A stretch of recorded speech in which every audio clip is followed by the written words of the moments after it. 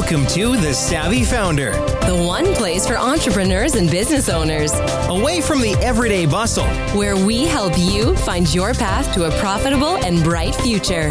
Now here's your host, the Savvy Founder and armchair sociologist himself, Philip Topham.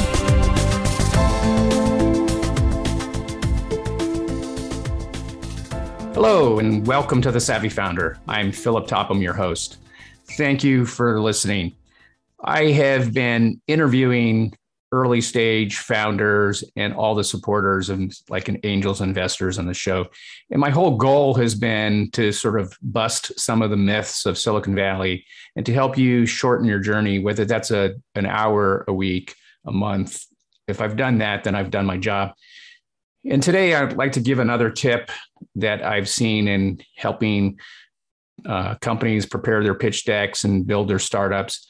The number one issue that's out there, and you can Google it, and I did that this morning, was co-founder conflict and co-founder issues. It's one of the leading causes of companies to fail in the early stages. When I did that Google search, I got 540 million results, even if half of them are just common words, and there's only 200 million articles about co-founder conflict. That's a massive number. It shocked me how many search results came back.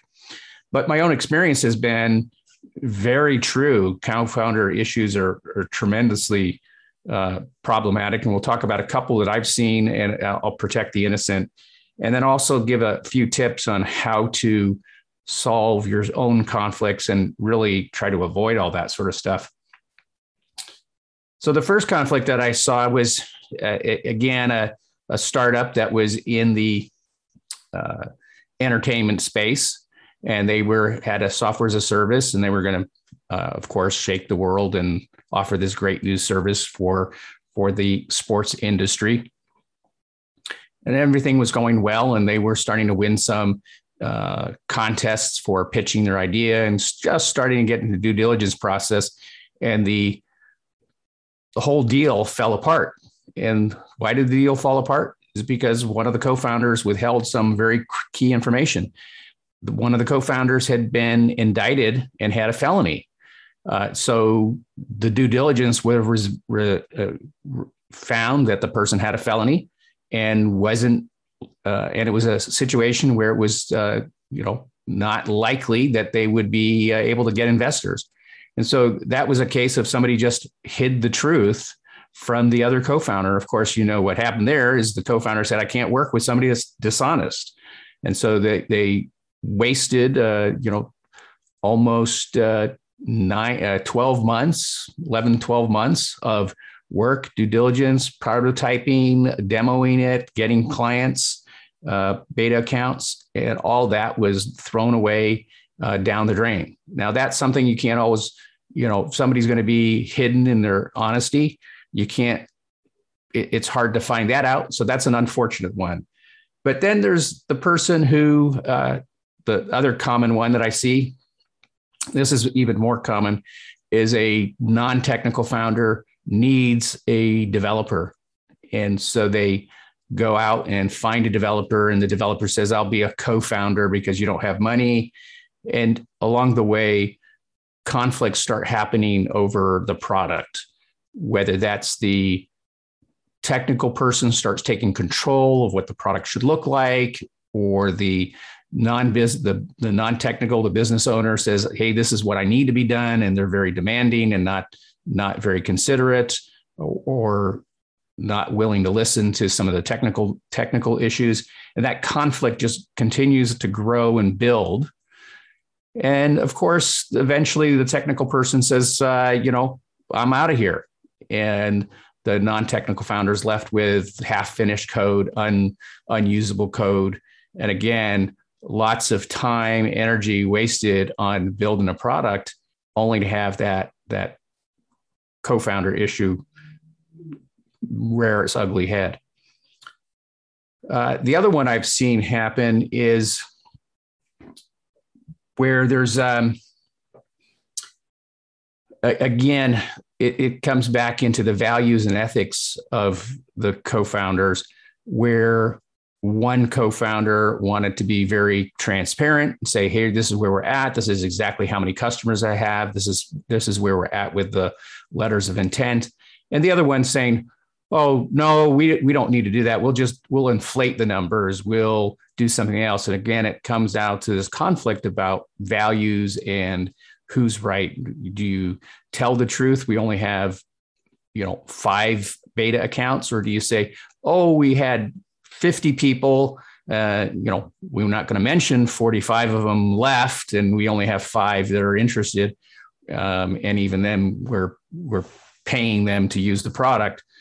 I've seen that happen where there's a big misalignment with expectations around how to be transparent with what's going on in the company, especially in that due diligence space when investors start asking questions about what's going on.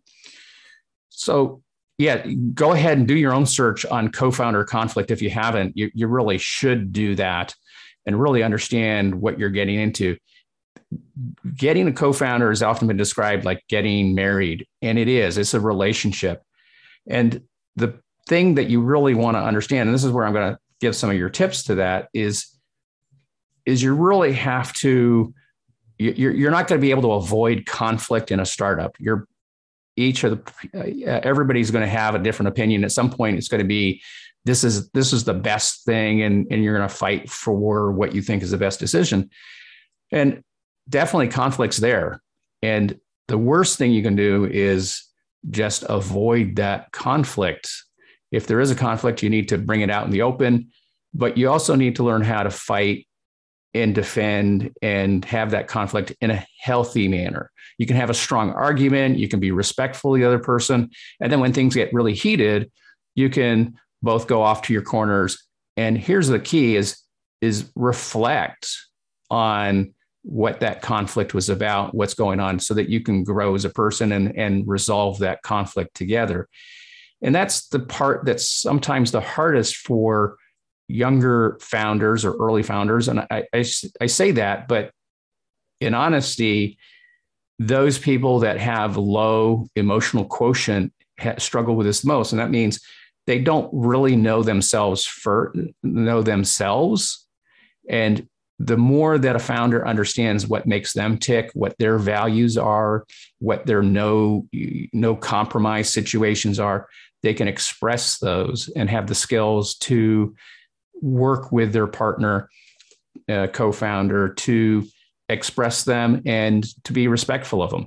We all know that our greatest strength is also our greatest weakness. By that, I mean, perhaps you're the best at selling. And so every situation you go into, you sell. So when you're in an argument with your co-founder, you're selling them on the solution. But the problem is you might not think about that there's other ways to solve that problem. You're not selling. Maybe you need to compromise. And that's a different situation. And that's where your partner that has different skill set than you have to be respectful that they have a different skill set and they can see the world from a different perspective. And so in short, today's going to be a short episode, but conflict is the number one issue, co-founder issues of all sorts and how they deal with that. And never back down for the conflict, but again, be respectful of the other person. And if you really get into trouble, as soon as you see that problem's brewing and you're the 2 of you or 3 of you can't solve it, don't be afraid to bring in professional help, to get somebody to sit down and moderate the communications and help with that, because then you can really build, if you get through that, when you get through that, I should say, then you have the foundations of a company with all the strong ethics, values, ways of doing business that can propel your company forward. So learn to recognize early founder issues, deal with them, move forward, make your company stronger. I hope today's show gave you some insight that it's not uncommon to have conflict. You need to deal with it and recognize it right up front. And your own foibles, your own inability to see your mistakes or issues, that's what you have a co-founder for. Thank you for listening. I hope you found today's advice thoughtful, and take some time and reflect on it. If you suddenly said, I'm never going to have conflict in my business, you're fooling yourself. And that would be a warning sign for me as a coach. If you said that to me, it would be an extremely big warning sign that you're not coachable. And so take the time, reflect on your own startup. Where are you having conflicts? Where are you having issues? And work to solve out those weaknesses and build them into strengths. With that, thanks for listening to the Savvy Founder podcast. If you found something useful in today's podcast, then please leave a 5-star review, and better yet, share this podcast with another founder so they too can shorten their journey. And if you have any questions or just want to talk, you can book a discovery call at askthe.savvyfounder.youcanbook.me. I'll have that in the show notes. Or visit thesavvyfounder.com for your free copy of the 10 most fixable mistakes for the perfect startup pitch. I'm Philip Topham. Thanks again. Wishing you a bright and profitable future in both your personal and business lives. Take care. Bye-bye. Thanks for listening. We hope you enjoyed the show. Be sure to subscribe and check out our website for tips, thesavvyfounder.com. You can also follow Philip on Clubhouse at The Savvy Founder. Wishing you a profitable and bright future. Safe journeys. See you next week.